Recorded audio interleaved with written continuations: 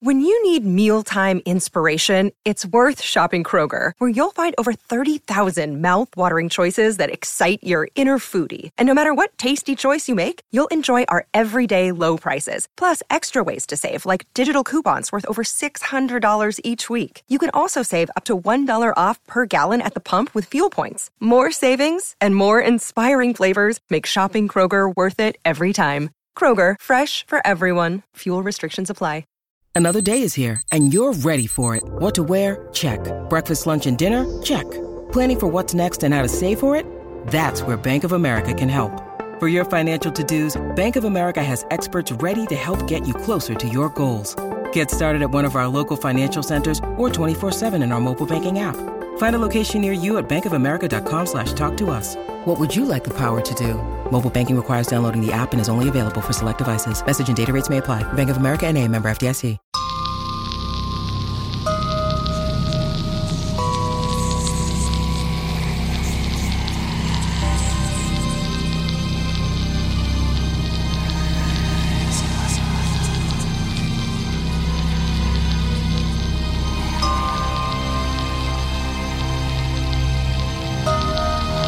Now from Hollywood, California, the horror capital of the world, the Boulet Brothers, Creatures of the Night.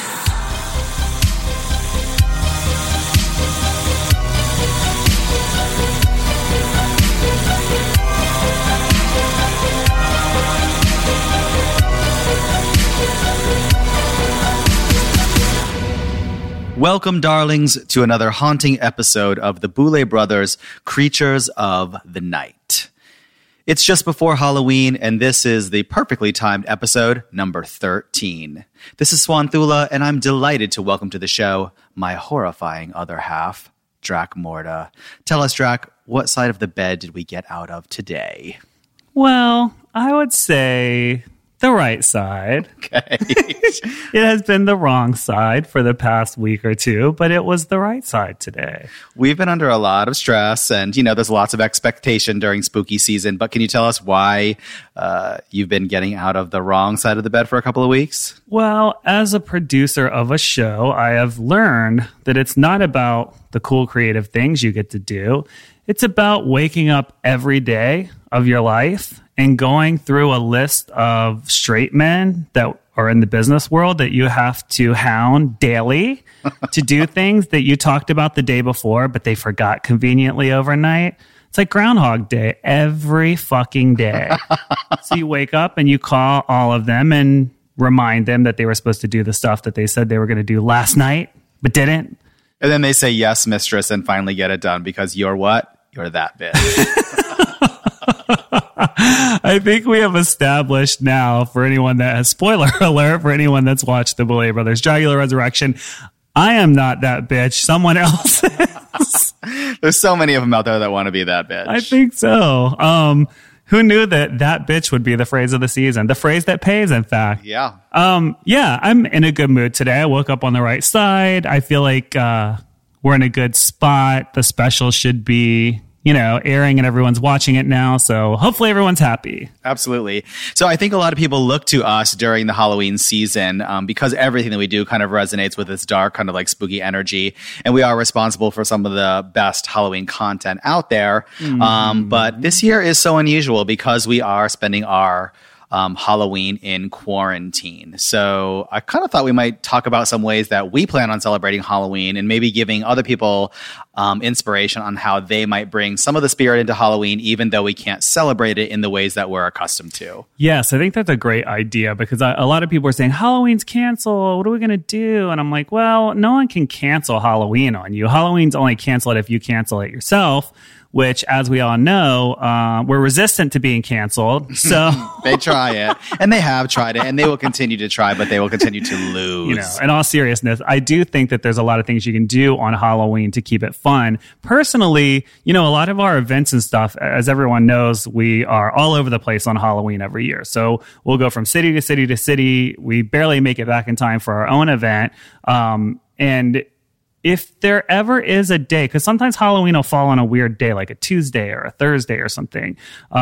Generally, we're booked, but I think a couple of years, 5 years ago, let's say, for example, if we would do our parties on the weekend and then Halloween would come and we were off for some weird reason, I think about the ways that we would spend it. And it wasn't by going out to a club anyways. It wasn't about gathering up with a bunch of people. We're pretty traditional when it comes to our Halloween celebrations. So I think maybe we could talk about some ideas in that vein that people could do, right? To still celebrate Halloween. Yeah, that's something that we like to do too. We keep it traditional and we keep it kind of rustic, almost back to nature, in a simple sort of way. And some of the things that we would do were very classic. I think things that a lot of people would do normally, but you might just spend a little bit more time appreciating those things this year, like going to a pumpkin patch and hand picking your own pumpkin and bringing it home and carving it out. When there's music in the background, and really setting the mood, maybe making some cider. You can make it hot. You can make it spiked if that's your thing. I think you have to get crafty, and especially with the recipes. There's so many great, even alcoholic or non-alcoholic recipes for like cider, like butter cider. Tell them about the butter cider, because that was such a hit when we did that a couple of years ago. Like people were gagging over Drakmorna cider. Made homemade. Apple cider that has like butter in it. It's really delicious. It's very spicy, and you can add rum to it, and it's delicious. It's kind of like a hot rum drink. On that note, I also make like a pumpkin stew that I think people should try because it's really amazing. You basically take a pumpkin, you carve out the middle and scoop it out like you're about to make a jack-o'-lantern. But then you put all these ingredients in to make a stew, and then you sort of butter the pumpkin on the outside. You put it in a big tray, and then you bake the stew and the pumpkin together, and it's really delicious. Yeah, so when you go in and scoop the stew out of the hollowed pumpkin, and we do a beef stew, but I'm sure you can make it vegan or vegetarian, you'll inadvertently carve out some of the baked pumpkin and it goes into the stew, and it is amazing. It's super good. So these are things. I also think I kind of like to take it back to like electricity kind of period, like if you can, like I think keeping it candlelit is fun. Absolutely. Put a lot of candles out, incense, obviously if you're playing music that's electric, so it's a little bit of a cheat. But these rustic meals that you just make traditionally for Halloween, pumpkin carving. I think making your own costumes is really fun. Even like kind of like paper mache masks and different things like that. I think they look really creepy. There's something amazing. It reminds me of I don't know if anyone's a fan of Diane Arbus's photography, but she does a lot of photography, or she did a lot of photography in the 60s with people and like mental hospitals and things. She would go and photograph them around Halloween, and they would make these really scary, terrifying, like homemade paper mache masks. And I just think it has a really unique look to it. And I think it's much more scary than anything you could. Way more scary than store bought. Yeah. And they're imperfect, and and they're time consuming to do something like that. You might think like, oh God, this is daunting. I'm going to sit around and make a paper mache mask. But I say, why not? I mean, this is an opportunity this time. Like we've had months to just sort of like sit on idle. So we reach into our creativity and we can spend time doing things like making handmade paper mache masks, and there's something you can keep for like a really long time. Yeah, I think turn off your TV, turn off your phones. Obviously you can't have a lot of people over right now, or you shouldn't if you're smart.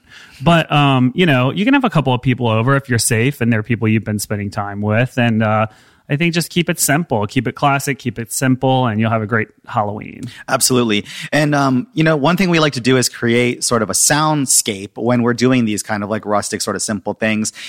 Drac and I like to listen to kind of old-timey Halloween tracks. Yeah. And I'm going to kind of fast forward to one of our viewer questions that Emily sent in, and she was asking if we would create a Halloween playlist and make it public. So that's something we're definitely going to do. We're going to go onto Spotify and create a Boulay Brothers Halloween playlist and make it public. We'll be doing that within the next couple of days so you guys can enjoy the tracks that we enjoy during the Halloween season. But a couple of them out there to sort of like spin you in the right direction. I think maybe one of our favorites, it's called Halloween Spooks by Lambert, Hendricks, and Ross. And when you play it, you'll know exactly what I mean by this old-timey spirit of the Halloween season that you just don't get when we listen to things like, like more modern songs like, Thriller and Ghostbusters or whatever. Like that never really did it for me. I like the old stuff. Yeah, well, also something we'll do as a favor to you with this playlist is if anyone who's ever searched for vintage Halloween music on Spotify will quickly realize there is a lot of goofy, awful, trash Halloween music from the 60s that is annoying. So you're like, I'm going to be spooky. Let me put on my soundtrack. And you put it on and you start doing whatever you're going to do. And it's the most annoying music that you've ever heard. It's very like cartoony and obnoxious, and there's a lot of large, like loud sounds, and it's just terrible. And we're going to filter all that out for you so you don't have to worry. A lot of like kind of surfer, like goofy, where they talk a lot. I like that surfer stuff. I like that like surfer horror, but I know the kind you're talking about. There was like a movement in the 60s, and I should know, where Hollywood was making like the classic sort of horror movies at the time. And I think horror was really having like a moment. So they thought, hey, let's bring this into music and let's just cash it in for every coin it could be worth. And the music is not good. Well, I think it seemed like it was for little kids mostly, you know, and it was just annoying. So we're going to filter that out because... But they exploited everything. It was like, I was a teenage werewolf. I was a zombie. I fell in love with a vampire. It was like any monster that came out in the movies, they tried to make 50 songs about Which I love that kind of theme for like a film, but the music was really bad. So we're going to filter that out. And you're welcome.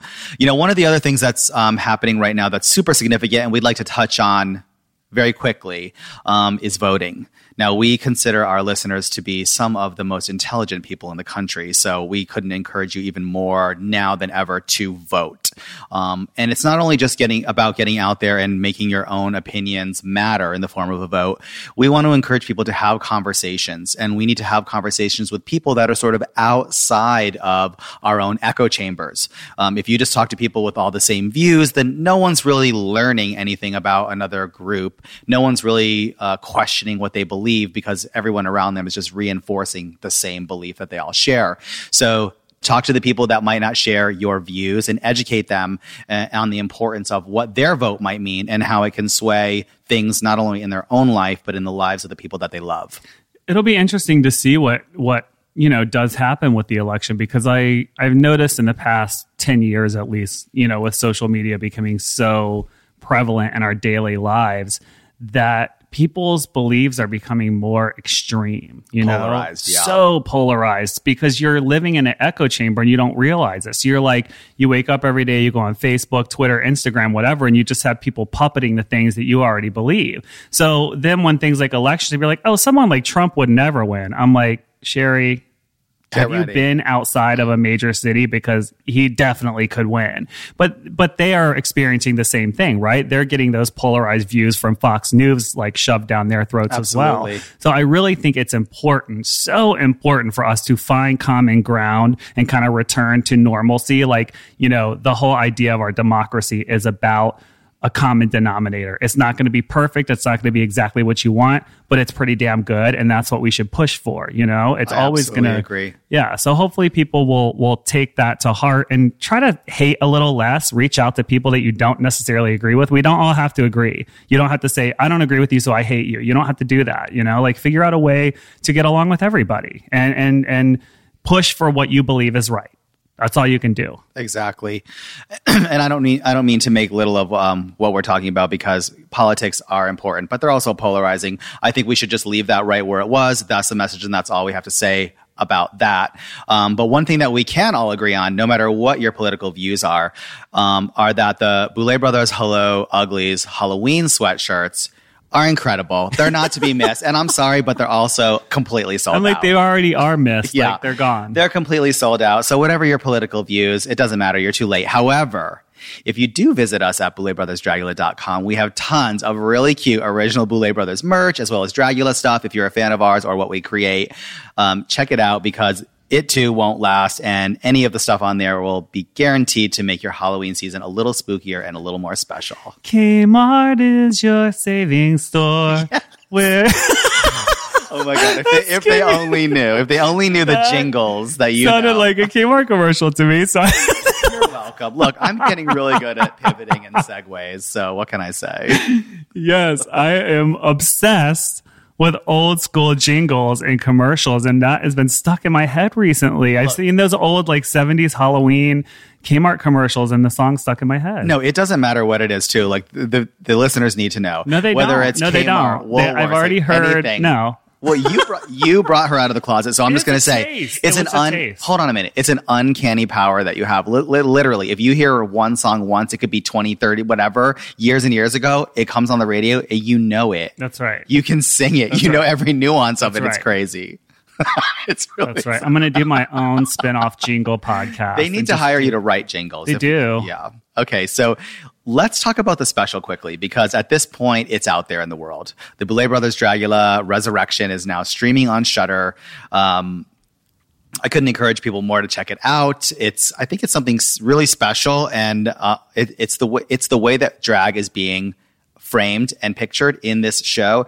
It's not like anything we've seen before on television. Yeah, I mean, I think I don't want to talk too much about it on this episode because I think, it's still early. It's only been out for like 2 days, and I don't want to spoil anything. So I think maybe we should wait and talk about it more on the next episode when we have all the producers on. We're going to do a special episode next where we're bringing the 5 people together who made this. There was a lot of more people that worked on it, but the 5 main people that made it, that traveled around together, and they've been with the show since the beginning. I can't wait to have them on because they're so fun. And if you see our rapport with Ian, you will then see how that extends to these other 2 guys too. It's very fun, and I'm excited to have them on.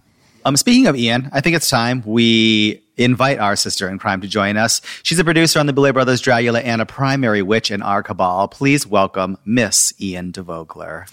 Hey, ladies. How are you today? We're great. We're feeling very Halloween-y, as you can tell from our Halloween lights in here. It is very Halloween decorated, but I expect nothing less. Absolutely. I got into the Halloween spirit recently, carving pumpkins. Mm-hmm. It was great. I watched Addams Family Values last night, carved pumpkins, completely destroyed my boyfriend in our pumpkin carving contest. It was great. I saw both of your pumpkins, and I have to agree with you. You totally buried him. Just a little quick anecdote. We were like, okay, we've never carved pumpkins together before. So we're like, turn your pumpkin around. Don't let the other one see it. And then on the count of 3, you're going to turn your pumpkin and we're going to reveal them. And I was like, okay. So I'm like stenciling mine. I have my like Sharpies, my pencils. I'm like, ooh, I'm going to go the fuck in, honey. And he's like, okay, 1, 2, oh, God damn it. He turned his around. I was like, oh, yours is so cute. Turn mine around. It's like the grand pumpkin. He's like, we're never doing this again. How long did it take him versus how long did it take you? I mean, it took him probably like 20 minutes, and I'm like an hour in. He's like, are you done? I have like 4 different knives. I'm like carving the inside out. He should have known. I know. After you weren't done, like 10 minutes after he was done, he should have. I've been like, oh, I'm not done yet. Hold on. I was just resting. I was resting my wrist from this fabulous pumpkin I was carving. Oh, I don't know. My wrists are pretty strong, but So on that note, what sort of news do you have for us this Halloween season? today I have news stories from the worlds of on-screen movie monsters and slashers, horrifying delays into the unforeseen future, and a few things that might make this year's Halloween feel just a little bit scarier. First up, I have a few updates in terms of upcoming releases, and one marker of time that I know will make us all feel a little bummed, so let's get that out of the way first. This week officially marks the original release date of Halloween Kills, coming and going without the film premiering. Originally slated for October 15th, 2020, Halloween Kills will now officially be releasing on October 15th, 2021, no matter what happens this year, according to producer Jason Blum. In an interview with Forbes magazine, Blum was quoted as saying, "After this year, no, we're not holding it any longer. Hell or high water, vaccine or no vaccine, it is coming out. October 15th, 2021. Personally, I think we'll all be in way better shape next year, but I wouldn't hold my breath for full capacity theaters anytime soon." I think that they should have just went ahead and released it digitally, in my opinion, because I was really looking forward to it. And I mean, I'll still be looking forward to it next year as well. But because we know that there's 2 that are made and they're going to come out consecutively, that means we're not seeing the finale for 3 years. Like, that's a long time. You know? That's fucking annoying. Like, I mean, we stand the new Halloween movies in this house, and I don't want to wait another year. I have an interesting tidbit that I want to tell you guys about. I recently discovered through looking through old Fangorias that Quentin Tarantino almost wrote Halloween 6. There was this idea floating around of him writing it, then it changed to him potentially producing. It kind of kept going all over the place, which I thought was so bizarre. And you know, Halloween 6 was so strange where it went with the whole story, or where it didn't. Actually, it could have been I'm pretty sure it's 6. It was 5 or 6. I don't know. It was 6. It's actually really weird that you're bringing this up. I read an article about it. It was kind of like talking about, the film that could have been. I almost put it in the current events. I was like, maybe not. So yeah, it was Halloween 6. I mean, I think I'm glad that he didn't. Honestly, Halloween 6 was trash, and I mean, it was trash. And I love the Halloween movies, but it was bad. But I don't know. I kind of feel like, bringing like Cool Guy Ryder kind of like fucked it up too, potentially. So I don't know. At least it didn't go off in a totally string, because they were talking about him being like homeless, and it just started sounding too real, and he didn't have his mask on for most of the time. Oh, honey, no. I know, I'm not into that. I don't know. I'm going out on my own here because I didn't read the article, but the idea of Tarantino touching the Halloween franchise to me is really exciting. I love Quentin Tarantino movies. I love the hyper violence and the kind of fantasy world that he sort of steps into. His movies always have their own feel and sort of like their own rules and reality. So that just sounds thrilling to me. Though, I think when directors and writers that have that strong of visions and styles in their own personal work, when they come to things that are established like that, their vision can sometimes overtake the vision and direction of the subject, Because Halloween has its own vibe and its own story and mythology, and if you kind of imprint your own stuff on it too much, I feel like it could knock it off. But I love to bicker with you, so I'm going to challenge that with this. Look at Batman, right? And when we saw Batman Returns, like that was taken and brought into a completely original direction, and it didn't diminish the mythology of Batman. It made it more in everything. It just made it more magical and darker and more mysterious, and it's still my favorite Batman movie. I have to agree with you there. That actually is a great example of someone coming in that has a strong style and making it better, honestly. Yeah. I mean, to be honest with you, though, I really didn't enjoy the first Batman movie. So I don't mind that. I'm like, you didn't do anything special. So let's go ahead and fuck it up. Like, anyways. Well, speaking of the Batman franchise, 2 more films have been delayed, this time with The Batman, starring Robert Pattinson, being pushed back from October 2021 to March 2022. There has been no specific explanation for the delay, although I think we can pretty safely assume it's related to the pandemic. The second film is Jurassic World Dominion. The next film in the Jurassic Park franchise will be halting production for 2 weeks after several crew members tested positive for COVID-19 on set earlier this week. This setback is the second time the film has been paused due to complications with COVID-19, so I hope we're not looking at a cursed film set here.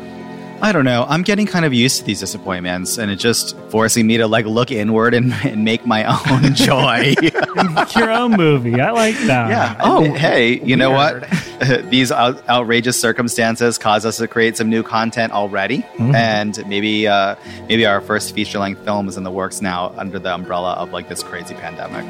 But it ain't going to be a pandemic-style movie. That can go to hell. No more pandemic movies. You don't want to film our first movie via Zoom?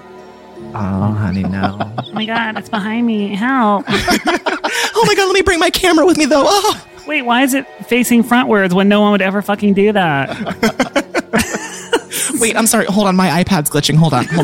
Oh, it's buffering. Sorry. Oops. I'm actually getting thrown against the wall. Okay, that sounds like a good time, though.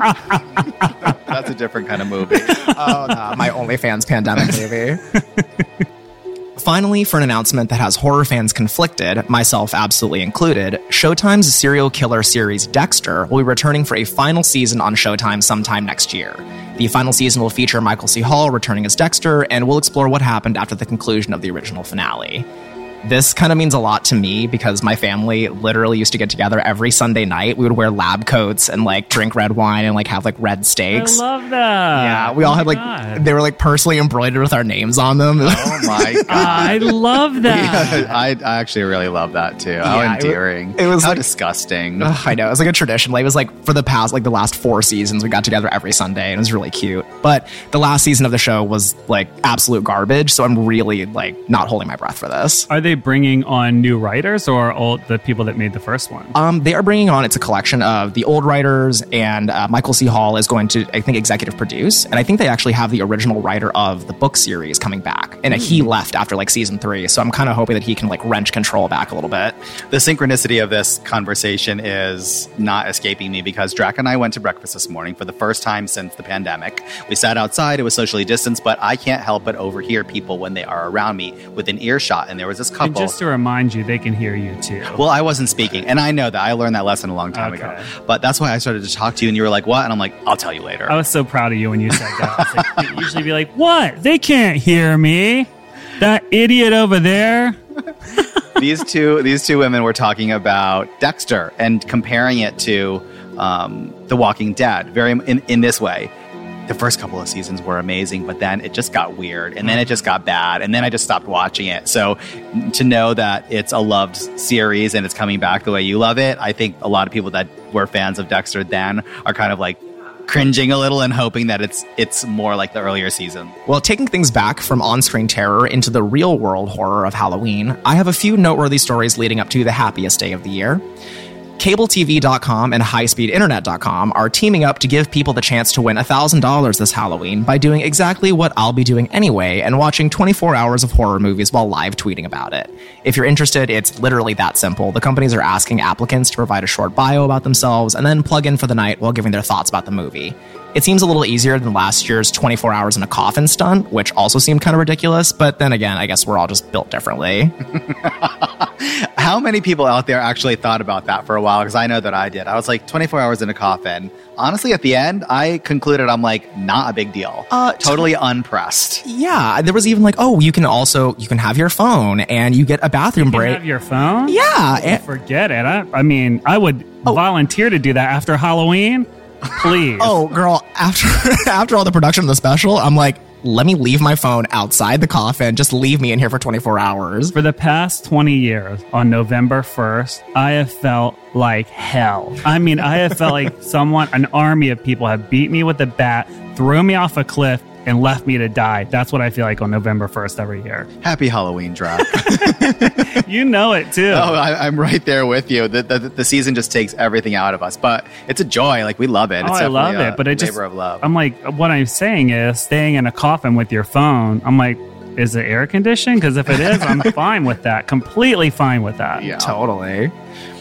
Fans of the Friday the 13th slasher series will be happy to know that the Crystal Lake Tour Company will be opening the grounds of Camp Crystal Lake for specific dates leading up to Halloween and for 2 weekends in November. The tours will include a bunch of different filming locations and photo ops for die-hard fans. There's also a special night tour that's being offered for the first time where tour guests will have to navigate the grounds of Camp Crystal Lake, complete with licensed ambient music, of course, in the dark with only their flashlights to guide them. Are you going to get us? Let's go. We should do it. Where is that? Let's go. Camp Crystal Lake B. Ooh, oh my gosh. Forgive me. Camp Crystal. Well, while you do that, as soon as you started that sentence, I was like, oh my God, we're so doing that because I love that.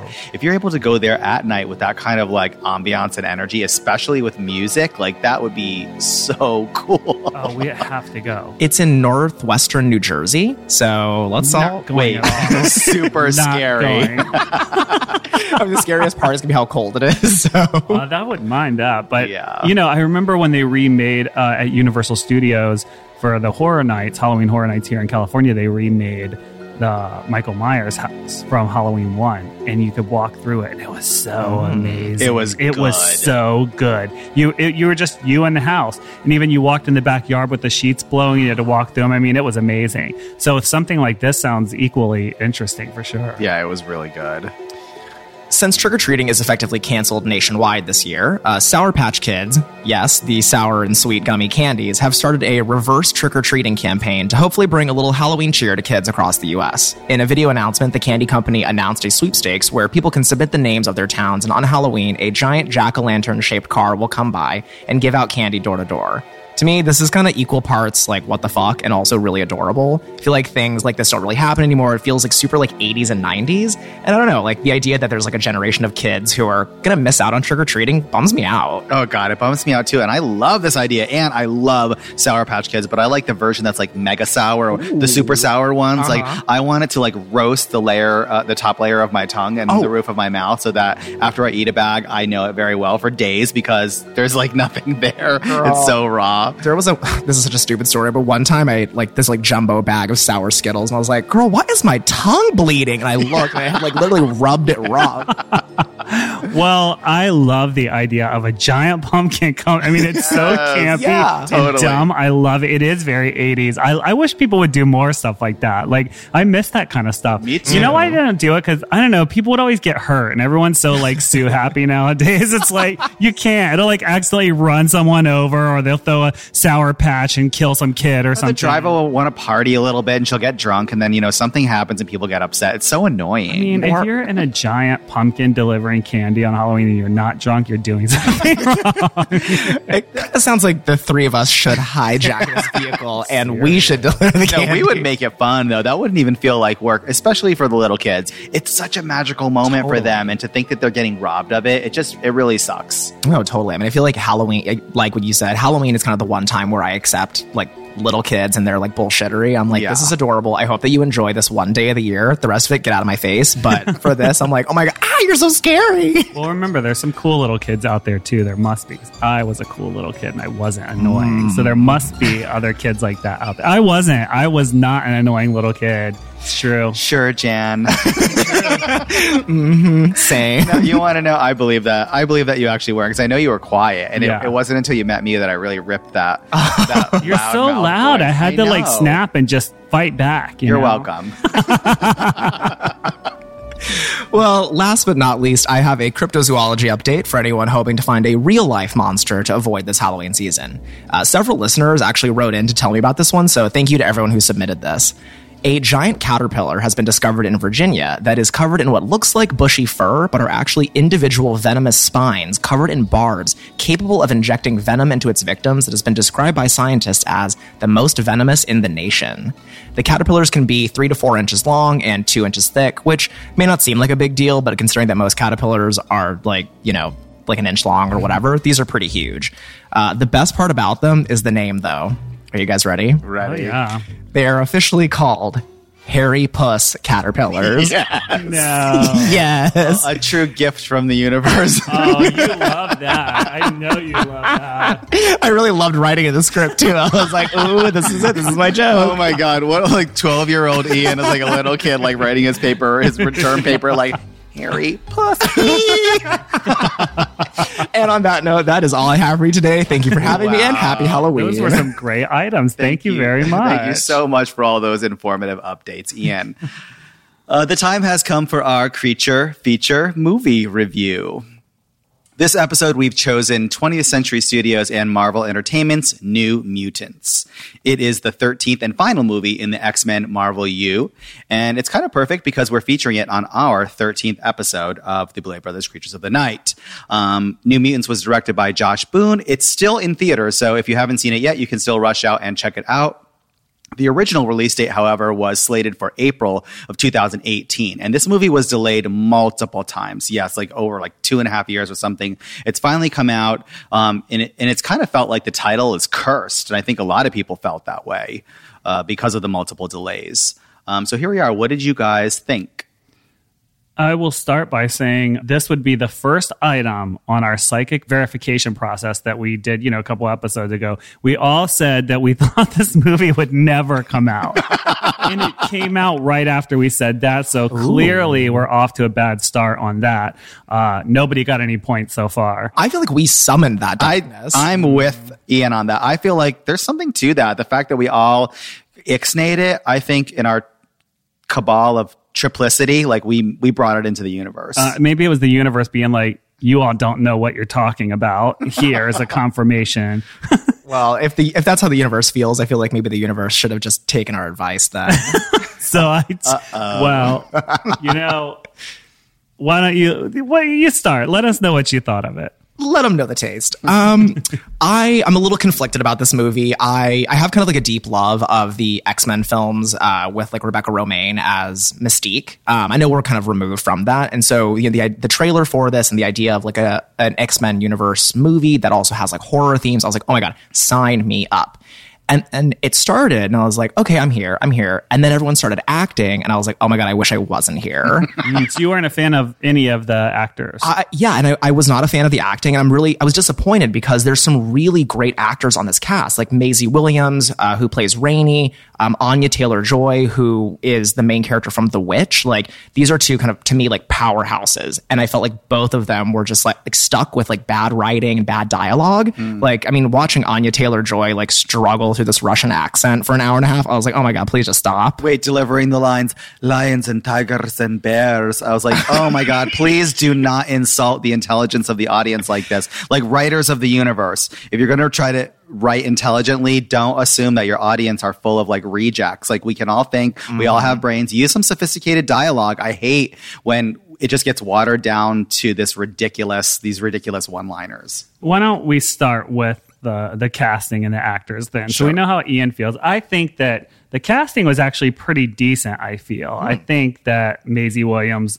was honestly like the quintessential Wolfsbane. Because I used to read the New Mutants comics forever. And so I'm very familiar with all of them and their stories. And when I think about her playing that character and I think back to those comics, I'm like, dead ringer. And she acted the part very well, I thought. Okay. Now, I did think Anya Taylor-Joy as Magic was very strange. Yeah. I just feel like, and I don't know if it was her, or I do think maybe they should have cast her a little younger because I felt like she seemed a little too old, because the Magic that I remember was always kind of one of the younger ones of the New Mutants. She was a little smaller. And anyways, she also wasn't a total edgelord bitch. So there was that. I don't know. That cast was the writing was so weird. The characterization that they gave them. I mean, like I said, they nailed Wolfsbane. I think Cannonball was so weird. It was like an abuse victim, which was super emo. Like, I always pictured Cannonball way more kind of like corn-fed country boy, like blonde hair and freckles, skinny, like kind of the build was right, but I didn't picture him like so emo. The darkness was there in the original storyline, but he was certainly more what you're talking about, a little more like normal jockey white dude, but this, they flipped it. It was like kind of angry, abused, dark nerd kind of energy. Yeah. What about Robert Acosta's Sunspot as like a total like? Well, he was Latino hot, star? so I don't know. I mean, he was hot. Like, I was a big fan of all the X titles, and I read New Mutants, and I'm very familiar with the character, but I never pictured him kind of like this like Latino stud. And I don't think I'm complaining about it now. Not complaining, but he definitely wasn't that. He was like more leaner in the comic, and this one he was like a colossus, like muscle build. Yeah, I mean, I did think he was hot, but I did also think of the characters and their backstories. I'm like, this is the character that I, one, know the least about, and two, I care the least about. Like and I feel like even what they try to tell you is like, oh, he, spoilers, he roasted his girlfriend. Who cares? I'm like, okay, cool. There's potential here for like emotional backstory, but instead I'm just treated to like shirtless pool scene, which again, not complaining. Yeah. So let's go on to Danny Moonstar, who kind of became a really central character in the comics and was the star of this movie, who was played by Blue Hunt. I mean, I think this casting was probably the worst. I felt that as the lead role, this actress was awful. It was an awful choice. Not that she felt very Nickelodeon Disney little kid movie to me, and it ruined it for me. It really did. Yeah, there was something about just the delivery of her lines. And hi, I'm not an actor. I don't know how to act. But at the very least, I feel like I can look at something and say, this is not good. And Blue Hunt delivered all of those lines with about as much like grace and, I don't know, like panache as like a fucking shotgun. I was like, this is rough, mama. Yeah. Yeah. Yeah. I mean, I wasn't that into her character either. I was more interested in how they were going to do Magic and how they were going to do Wolfsbane. I mean, these were some of my favorite characters back then too. And I'll agree with what you said, Drac. Like, I feel like Magic was a little bit too old, and I kind of like the bitchiness.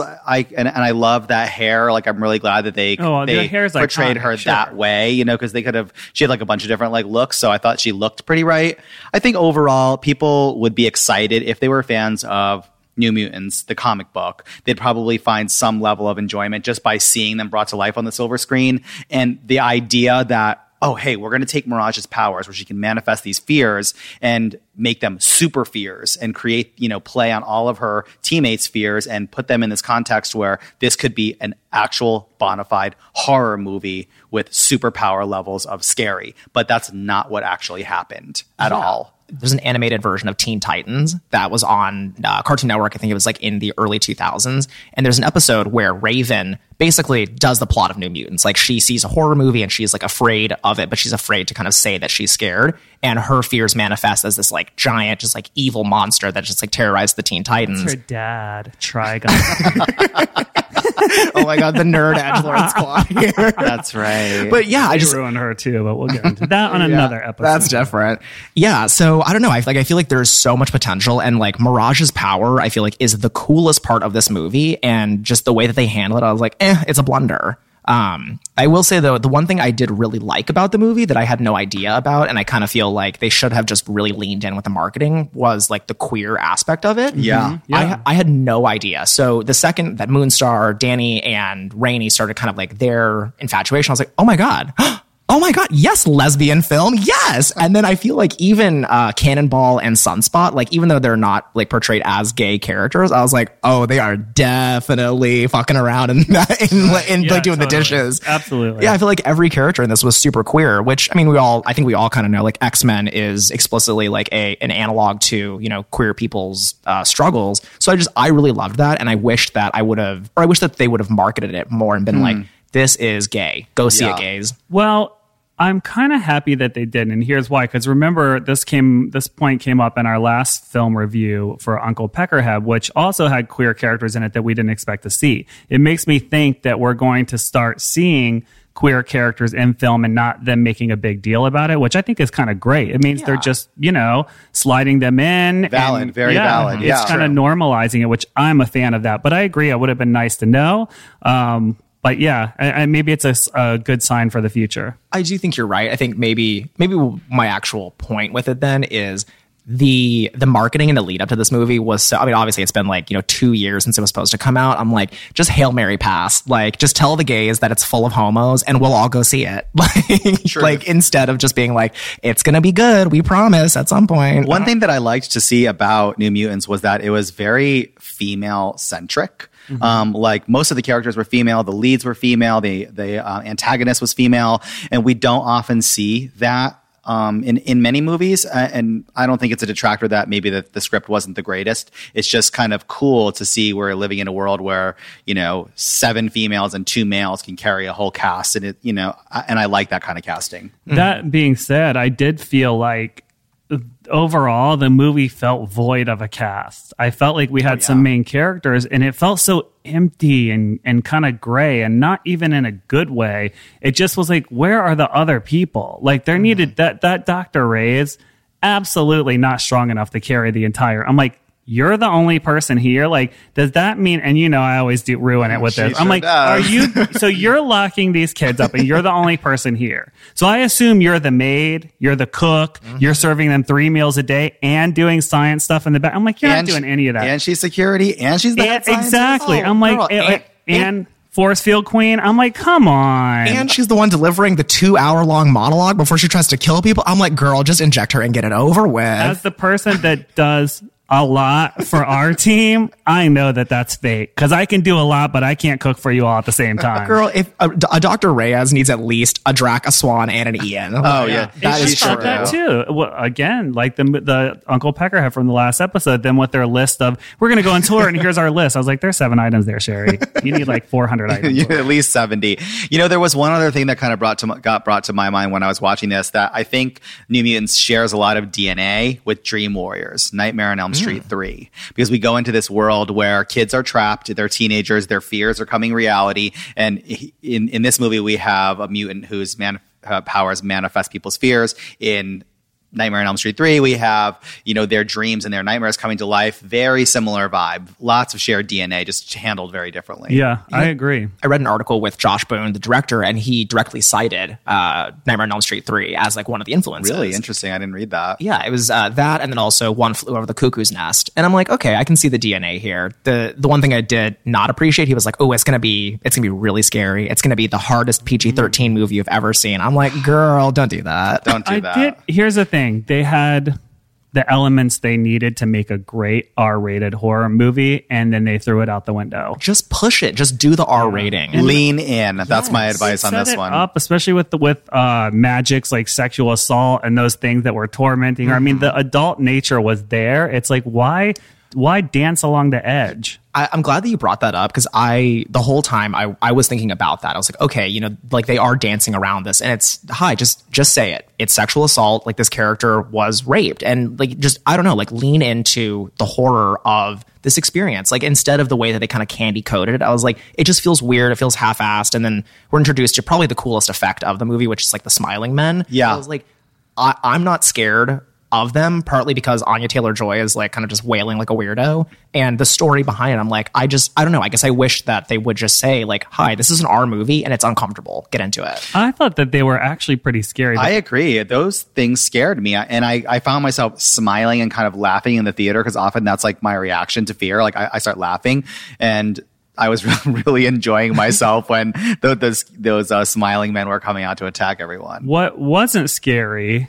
was that log flume from Disney looking bear that busted through. I was like, this literally looks like you're on the log ride at Disney, and that thing tries to scare you at the end in a little kid-like way. Oh, totally. I just saw a bunch of concept art got released, and there was one like alternate version where it was very kind of like shadowed and dark, like with these kind of almost like tendrils of just darkness that came out. I was like, oh my God, what the hell? Like, this is so cool looking. Like, no, sorry. It's like, I don't know, like Smokey the Bear. Like, don't smoke in the forest, kids. So bad. And then it was like, it never seemed that threatening. I'm like, first of all, I mean, these are details that no one cares about, but I'm like, you like destroy this whole building. But then, okay, here's Wolfsbane is like hiding in this little confessional, which is made out of like 1-inch thick plywood, and you're beating on that thing for like 20 minutes. I'm like, are you kidding? So you knocked the whole roof off of the stone structure in one swipe, half a second. But it takes you like 35 minutes to beat your way into this confessional. That's dumb. I mean, isn't that something about like Catholic guilt too? Like, don't try it. It's called buying time for a script that didn't make any sense. On the note of the Demon Bear, I felt like, again, this is like, just push it to the hard R. Just go with it. Like, I feel like they would have had a way more successful film. Like, even the death of Dr. Reyes, I'm like, okay, so there's like, she just gets, munched, but there's no blood, there's no anything. I'm like, cool, who cares? Yeah. Take her away. I didn't understand her purpose. I felt like that just really, her character wasn't fleshed out very well. It's like you kind of understand it in the beginning, and then it starts to lose focus, and then they're just like, well, I don't know what to do with her. Let's kill her. Well, let me just be clear. I'd like you guys to clarify. Did you like the movie? I'd say I liked the tone of it initially. Mm-hmm. I think it had good raw material, but I did not like the final product. Yeah, I don't ever want to say like, I hated this, don't ever go watch it. Like, I think that everyone should go form their own opinion. You should go see it. And if you like the X-Men and you want to see a movie, sure, go see it. Did I like it? I did not like it. Movies are art, and art is subjective. The thing that we're judging these movies on today is their ability to make the movie based on the judgment criteria that we propose. Okay. Work, mama. Well, on that note, we're going to take a break, and when we return, we'll be answering listener questions and exploring the supernatural origins of one of the Halloween season's most iconic images, the jack-o'-lantern. Yee-hee! Don't move.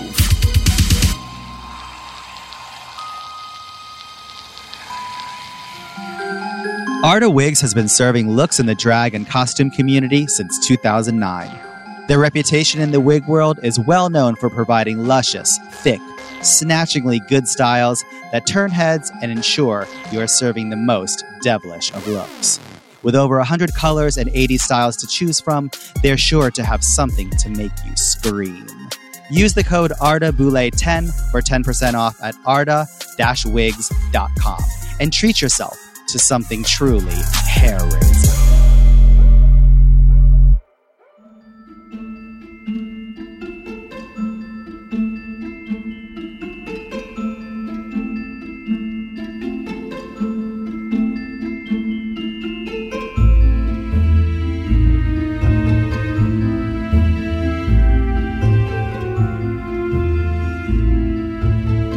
Welcome back, Uglies. It's time for one of our favorite segments of the show, Listener Questions. I think we're going to bring in Ian once more, like we did on the last episode, and have him read us the questions so that we have an extra second or two to ponder our answers. I love that. Thank you for having me back. I'm super excited for this section. Martina asks, what is your favorite Stephen King adaptation, and what is your favorite Stephen King book, if you have read any? My favorite adaptation is Misery, because I think that movie is truly horrifying. And I'm going to say, I guess I'll say Pet Sematary as far as book. It's a really easy read, but at the time, that's just what I needed, and it hit the spot. I love that you reminded me of Misery, because I'm going to have to agree with you. That's so good. And it really kind of just hits this note of horror that I don't know if any of the other ones do. And I've seen a lot of them, like Sleepwalkers and It and Pet Sematary and Misery. But I'm going to agree with Jack on that one. And I think I did myself a disservice, because I was like in 6th grade and I was like, I want to read a Stephen King book. And I didn't know which one to pick. So I chose The Stand. And I tried. And I tried again. And that book sat on my bookshelf probably for like 2 or 3 years. And then I was like in high school and I'm like, fuck that book. I am never going to read a Stephen King book. And I actually never have. So I've only enjoyed his movies. I've got no answer for my favorite book. Speaking of, I kind of want to add a literary section to the podcast. And I think we could assign a book. We could read it and the listeners could read it. And then we can all talk about it. We might want to consider Children of the Corn, which is a Stephen King book. A reread for me, but we could read that and discuss it. So if we do that, maybe we'll announce on the next episode and we'll let everyone do that. Okay, I love that idea. I'll have to learn how to read first, but you can listen to it on your audiobook like you always do. Perfect. Krista asks, was the Dragula theme music created for the TV show, or was it always a part of the live club version? The Dragula theme was designed and created specifically for the show. I think a lot of the DNA for the show came from the club version, but the theme was not one of them. We needed a theme song to open the new television iteration of Dragula, and I worked with a DJ friend of ours who was spinning a lot of our events and a good friend of ours on creating the theme song, and I think it's become such an iconic part of people's Dragula experience. Gotta love it. You know, an interesting tidbit for listeners that they may not know is that the DJ who DJ'd the majority of the Dragula live events, and he was there from the beginning, who helped choose the sound for the night, for the live party, is the one that made the song With You. Mm-hmm. Yeah. We like to keep our loyalties, and our circle groups are very small, and our loyalties run very long, and we like to keep the same people around us for years and years. Interesting. On that note, you'll see some people from our club days in season 3 of the show in our opening skits. Like you see Melissa Brown, who was like a kind of an iconic club character, and what like in the late 2016 around there or something. She made an appearance. There's lots of people in there if you look. The House of Avalon was in there. Yeah, of course Kitty is in there. Yeah. Gadia asks, do you think the fans are intimidated by you? I think some are and some aren't. I forget, about our image and how people perceive us when we do meet and greets. A lot of times people will be trembling when they come up in line, which always freaks me out because they're like, well, I'm not going to do anything to you. But I don't know. I guess it could be intimidating. I've never been starstruck like that with people before, so I don't totally understand it, but I appreciate it. You forget how powerful you are. I didn't say that. Toasted Media says, I wanted to know, since you're big cult film fans, do you prefer collecting physical media or watching films digitally? It's so funny that this gets posed today. So last night at 1:30 a.m., I came into my office and I picked up my entire DVD collection of all my movies, and I mean, these go back a long time, and I threw them into the trash chute. All of them. Piles and piles of DVDs. I decided that I will never watch them since I have never watched them since I bought them a million years ago, and they're trash. So there they are. If anyone is interested, you can come to my building and rummage through the trash. No, don't do that, really, though. That's scary. That's its own scary movie. The short answer is I think we like to keep things digital, not just because we don't want to accumulate a bunch of like physical media things around the media that we like, but we generally like to live kind of simply. We don't like a lot of stuff. So it's just easier to keep files digitally. The one thing that I do have that I will never throw away is the entire Halloween movie collection on VHS. But I think they're more decorative. I mean, clearly, I'm never going to get a VHS and watch them. Although now we have a bunch after Dracula Resurrection.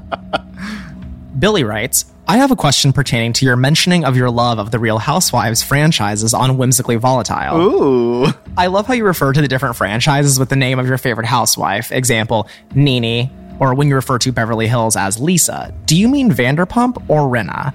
Furthermore, who are your favorite housewives of all time? That's a multi-tiered question. Sure so is. There's a multi-tiered answer. I think at the time we meant Lisa Vanderpump. But now I think we call it Kyle. Because Lisa's no longer on there and Kyle's become more of a central figure. I love Lisa Rinna. So I would gladly call it Lisa if it was based off of who's our favorite. But I think Kyle is the most prominent cast member. Yeah, I'm going to agree. Kyle has become the HBIC. She's moved into like the pole position. She runs the bitches. So let's go through each. Before we do, I also want to express my love for Lisa Rinna, not only because I just love her character, it's because she's probably the one I personally relate to the most. Oh my God. Absolutely. Wow. So, well, I don't know why you're saying wow. We'll get to Jersey and the one that you relate to the most. So let's go through it. So let's start in New York. Let's just do this quick because this is not that podcast. Is it quick? Go ahead. So your favorite from New York, just quick. What do you think? Well, who's mine? Yeah. Mine is Aviva. Oh, it's so period. Crazy. I'm going to say the Countess. Okay. Jersey. Got to be Teresa. Yours is... Mine is it's the original cast. It's not necessarily one person. I did like Caroline a lot in the beginning, although that changed. But at first I liked her, but I liked them all together. Yeah, it was so good. We have to admit, season 1, season 2, Caroline is like your kind of totem. Yeah. Housewife. Yeah. Don't fuck with my family. You're a clown. You're a clown. I know, seriously. I could see myself delivering half Absolutely. But, and I hate the cast now. I'm going to say that loud and proud for anyone that's listening. I hate the cast of Jersey now. But let's go on to Atlanta. Okay, Atlanta for me, and this is like maybe my favorite housewife of all time is Sheree Whitfield. I live for Sheree, like early Sheree though. Early Sheree for me too. Let's go on to, what's the next city? Let's go over to Orange County. Yeah, Orange County. I think Tamara? I guess it has to be Tamara, right? Yeah. I mean, I love to see, I'm not a super fan of Vicky's, but I think her insanity adds something to the show. Yeah. What's the one that like, she's added to the cast recently, she's there now again, she's young. Brown Wind? Not Brown Wind. She's kind of like slutty in a fabulous way, like she owns it all. I love her too. She's really like offensive and kind of crazy. She's like, you're a cunt. Oh, Kelly. Kelly is kind of amazing too. Kelly from Orange County is kind of amazing. I can't get down with Kelly. I think she has some... she just married a reporter from Fox News. No, I know. No, I know. She's definitely a chaos factor. That's why I like her. Let's move up to Beverly Hills. She, darling. She, darling. Beverly Hills, darling. She. Camille. Oh, Camille's a good one. You know what? Camille's not getting any love recently. I'm going to go with Camille, too. Yeah, because everywhere she goes, she just brings it, and they don't want it. I love Kim, too, when she actually lets herself act crazy, and Kyle doesn't suppress her. Yeah. She's just trying to help her, but I like when she doesn't help her because it's much more fun. Well, we went really in. Maybe we'll have to do its own podcast where the Boulay Brothers review and just go in on that. I don't even think Ian would listen to that. So anyway. I don't know about that. I mean, I've only watched New York and Atlanta, but I mean, I have my favorites from those, so it's okay. I'm really disappointed that Portia did not get mentioned for Atlanta. Oh, I do love Portia, though. I do love me some Portia. And what's the other one? Phaedra? No, not Phaedra. Phaedra's my good. God, favorite. Atlanta is so good. No, she's the one that's like... Now she's like an auntie, and it's like kind of weird because it's totally changed. Marlo? Marlo. I love Marlo. Yeah. You know what That's the chaos I'm going to say factor. one more thing about Housewives and then we're moving. I don't understand why they don't ever talk about Marlo's real history because she is shady. I mean, she's done like crazy criminal shit and they better just check will my not- charges. They will not talk about it. I don't know why.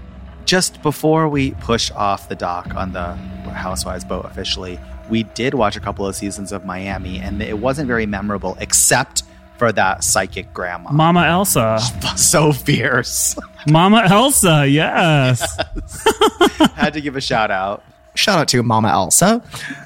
Matthew writes, what's Israel like outside of his dark and broody demeanor? I'd love to see him break character behind the scenes. So people don't know, but we hang out. I mean, Israel, we're with Israel when we're not on the show. Like, we're around Israel all the time. And he's kind of like he is on the show. It's just what you think he's brooding. He's kind of like, we joke and call him Smiley Daddy because it's like he's actually, you think he looks mean, but he's really just like, there's just a question mark in his head. And when you talk to him, he'll talk about, he's fun. He's like nice. He's not like mean or anything. Yeah, I was going to say he's the same dark and broody kind of like daddy character that you see on Dragula mixed with like a bitchy high school girl from time to time. But that's a side of him. But he also has, for the most part, he's very mild-mannered and calm. And he's like a crystal Creative, hippie. Yeah. Like trapped in a muscle daddy body, but he can be a real bitch sometimes. I mean, and Ian knows this more than anybody. I don't know if you want to like not speak on it, but she's got that side. Israel and I have made up. We no longer fight. I sent him a message one time that was like, hey, I just wanted to let you know, like, claws retracted. Can't wait to hang out again. And that's true. And that's all I have to say about it. I liked it when you guys used to fight when it was just light, like almost like you guys were about to fuck kind of banter.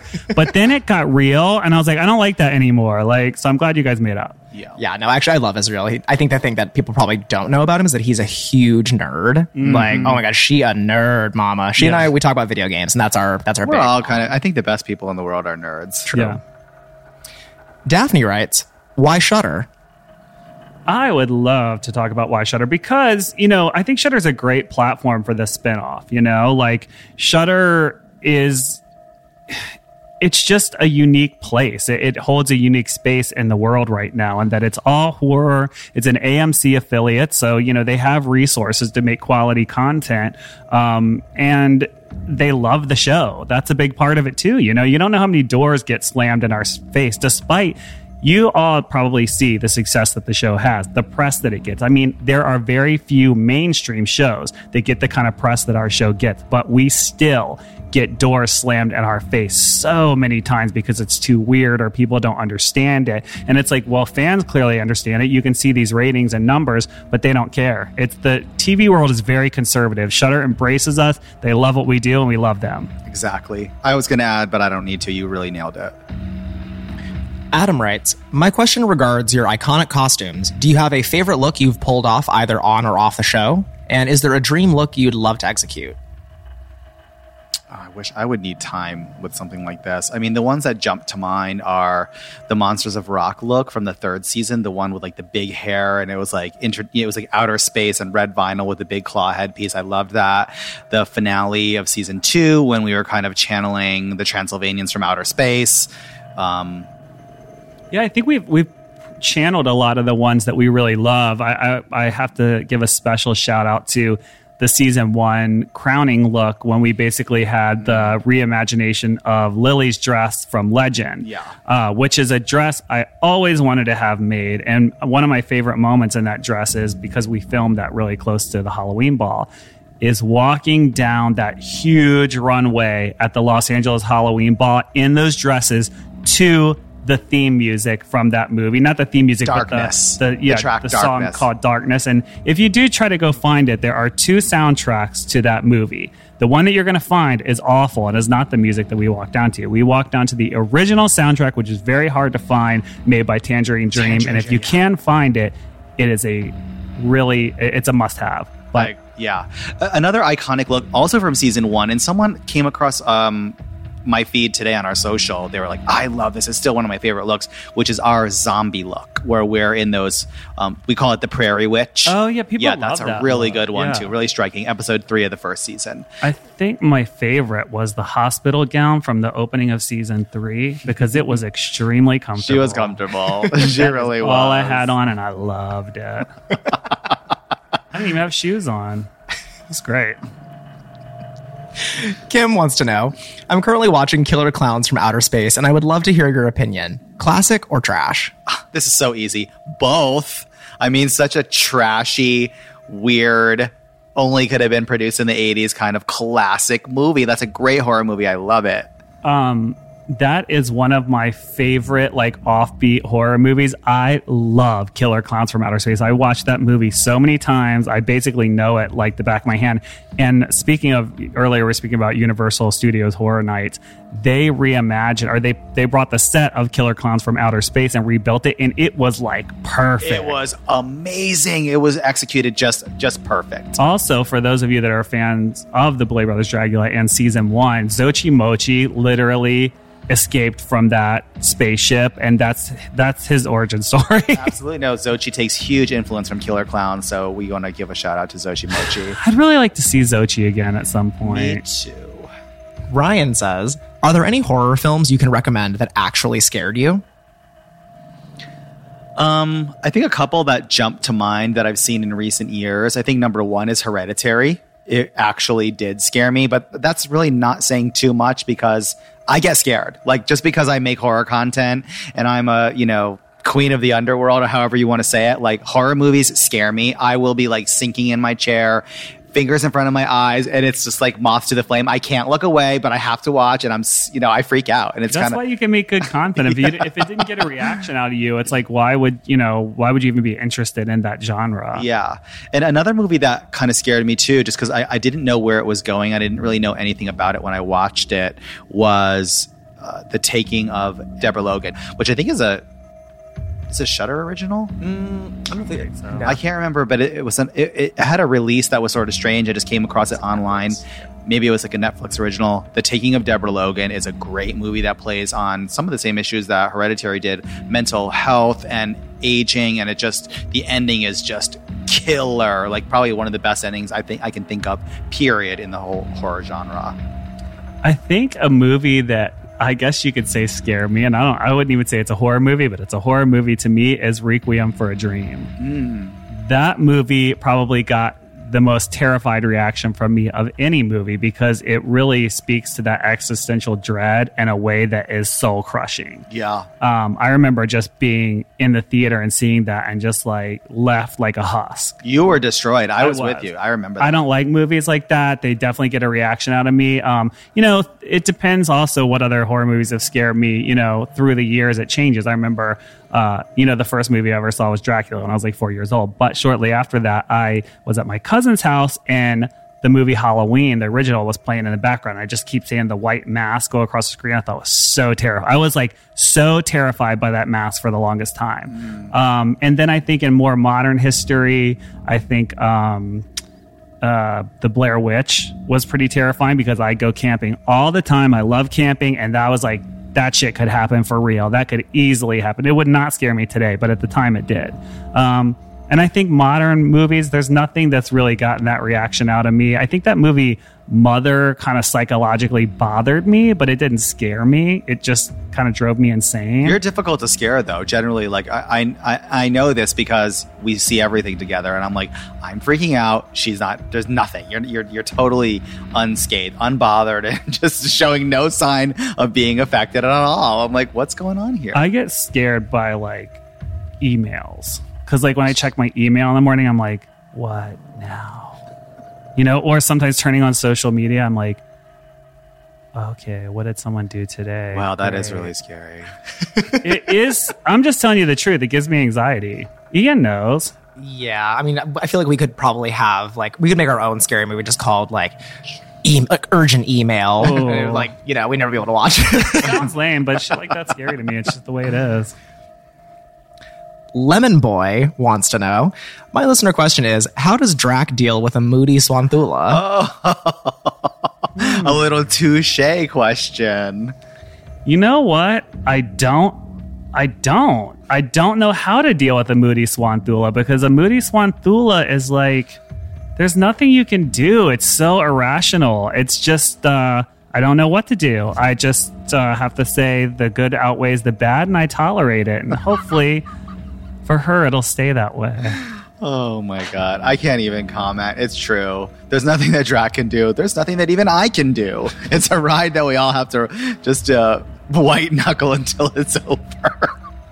Molly says, do the exterminated queens on Dragula get any say in what their death scenes are like or based on? Absolutely not. No, not at all. They never have and they never will. Samantha writes, Drac made a comment in an earlier podcast that on stage she's usually hoping the techs don't stuff up any cues, and it made me wonder how your tours work. Do you have a stage manager, I presume Ian, and your own tech crew, or do you use venue staff? So we usually travel with Ian, who is the stage manager, and we usually have a sound person with us too that controls all the sound cues and tracks, and so a DJ. We do not usually travel with a lighting tech. That's something we probably should add, but since every venue is so different and we only have a few hours usually to run through cues, it is a laborious process that each place we go to, we have to work with their sound person, and they usually suck. Yeah, I'd have to say that the Dragula touring show is very much like a theatrical experience. Drac and I curate it from moment one to moment done. And it's not because we don't trust other people or we're control freaks, even though we are probably guilty a little bit on both counts. We really want to put together and curate an amazing experience for the audience. So we take the tracks and the performances that the monsters are going to do and how we're going to present ourselves. Everything is super theatrical. It's planned out. It's plotted. So yeah, we have to kind of sweat through a tech rehearsal every stop and every day. But at this point, we're so used to it that it's just something. It's kind of a necessary evil. I do want to thank Ian because he's the one that suffers through it. Literally every stop. When we get off that tour bus, he doesn't go to the hotel and rest or eat. He goes right to the venue and stays there until the curtains open. So thank you always for doing that. You are very welcome. I do want to say thank you to you both. We're a great team. I think we're like a really well-oiled machine. And I probably don't have to say this for anyone who's already listened to the podcast, but for anyone who may be listening who has not seen the show, if you have a chance to see the Dragula live show, you absolutely cancel your mom's funeral, cancel whatever dialysis you have to go to. You should go. It is truly it's amazing. Get into it. Carly writes, how do you both stay so down to earth while being directly in of show business? I mean, I think we're just doing what we love. We're working in an industry that we love, and we don't forget. I mean, look, we're not mega stars. That's just not, it's not what we want to be. It's not what we are. We have some infamy, I just think we're just having a good time, Yeah. It makes me think about why we do what we do. What is the motivator? And I think for some people in show business, their motivation may simply be to be rich or to be famous. But for us, it's about sort of the artistic vision. We like to create things. It's what we've done our entire career. And I think it's what we'll always do. So we're satisfied and happy. It's not really ego driven. I think that's the thing. I think it's about ego because we are more into producing content. And, a lot of people that are in front of the camera and drag performers too are very ego driven, and it makes them kind of amazing and very entertaining, but it also makes them insufferable too. It's like, I don't know, some funny drag queens, that you'll be around and they're so suffocating in person. I mean, even ones we've known for a long time, it's like it's just, they suck all the air out of the room, and it's very much about them, and I cannot stand it at all. So Same. I think for us, the way that we came up in entertainment was from behind the scenes. So it was never ego driven. When we went out in front of the curtain for the first time, it was not to appease our ego. It's because we had no fucking choice. It was necessity. We had to run the show. We had to run the show, and the host that we had created had to step away from the show, and we immediately were thrown into the spotlight. So I think maybe that's what it is. Anna asks, super interested in what Dali said about drag not having to be about gender. How would you define drag to someone who knew nothing about it? I think that's a tricky question that is and the answer to it is always changing because views on drag are always changing. Drag itself is always changing. I don't even like to attempt to answer it. I think drag is like a performance. I think gender has something to do with it. And oftentimes we use drag as a vehicle to comment on things, whether it's societal issues, gender issues, inequalities. And it's also entertainment. Like drag is entertainment. Yeah, an interviewer asked us recently, when did drag stop being about men dressing up and I was like, it was never about that. I was like, it's never been about that, about just that, unless you grew up in a really small mainstream gay community like WeHo or, something like that, or Chelsea in New York. It's like, no one thinks that unless that's where you come from, like it's not like tip gig, wig flip, like, yes, like that's not what it is. It's always been a much more thorough art form, a much more rich art form, I should say. Yeah. And gender does play a part in it because a lot of time it's the performance of gender, but it doesn't always have to be. And you don't have to be performing the opposite gender that you identify as either. And especially now with things, people's gender identities are becoming much more fluid, which is amazing. I think gender's importance on drag is less important, I would say. Yeah, I agree. All right, I think that is all the time we have for questions today. Thank you all for writing in. And please remember, if you want to send us more questions about the show or anything we've discussed here on the podcast, you can email us at creatures@BouletBrothersDragula.com. Now, it's time to move on to one of my favorite parts of the podcast and welcome you to this episode's Haunting of History. For this section of the show, we like to dig up a real-life documented supernatural happening and give listeners an abridged history of the terrifying event. We encourage you to turn off the lights, find a dark, quiet place to relax in, and prepare for a journey into the unknown.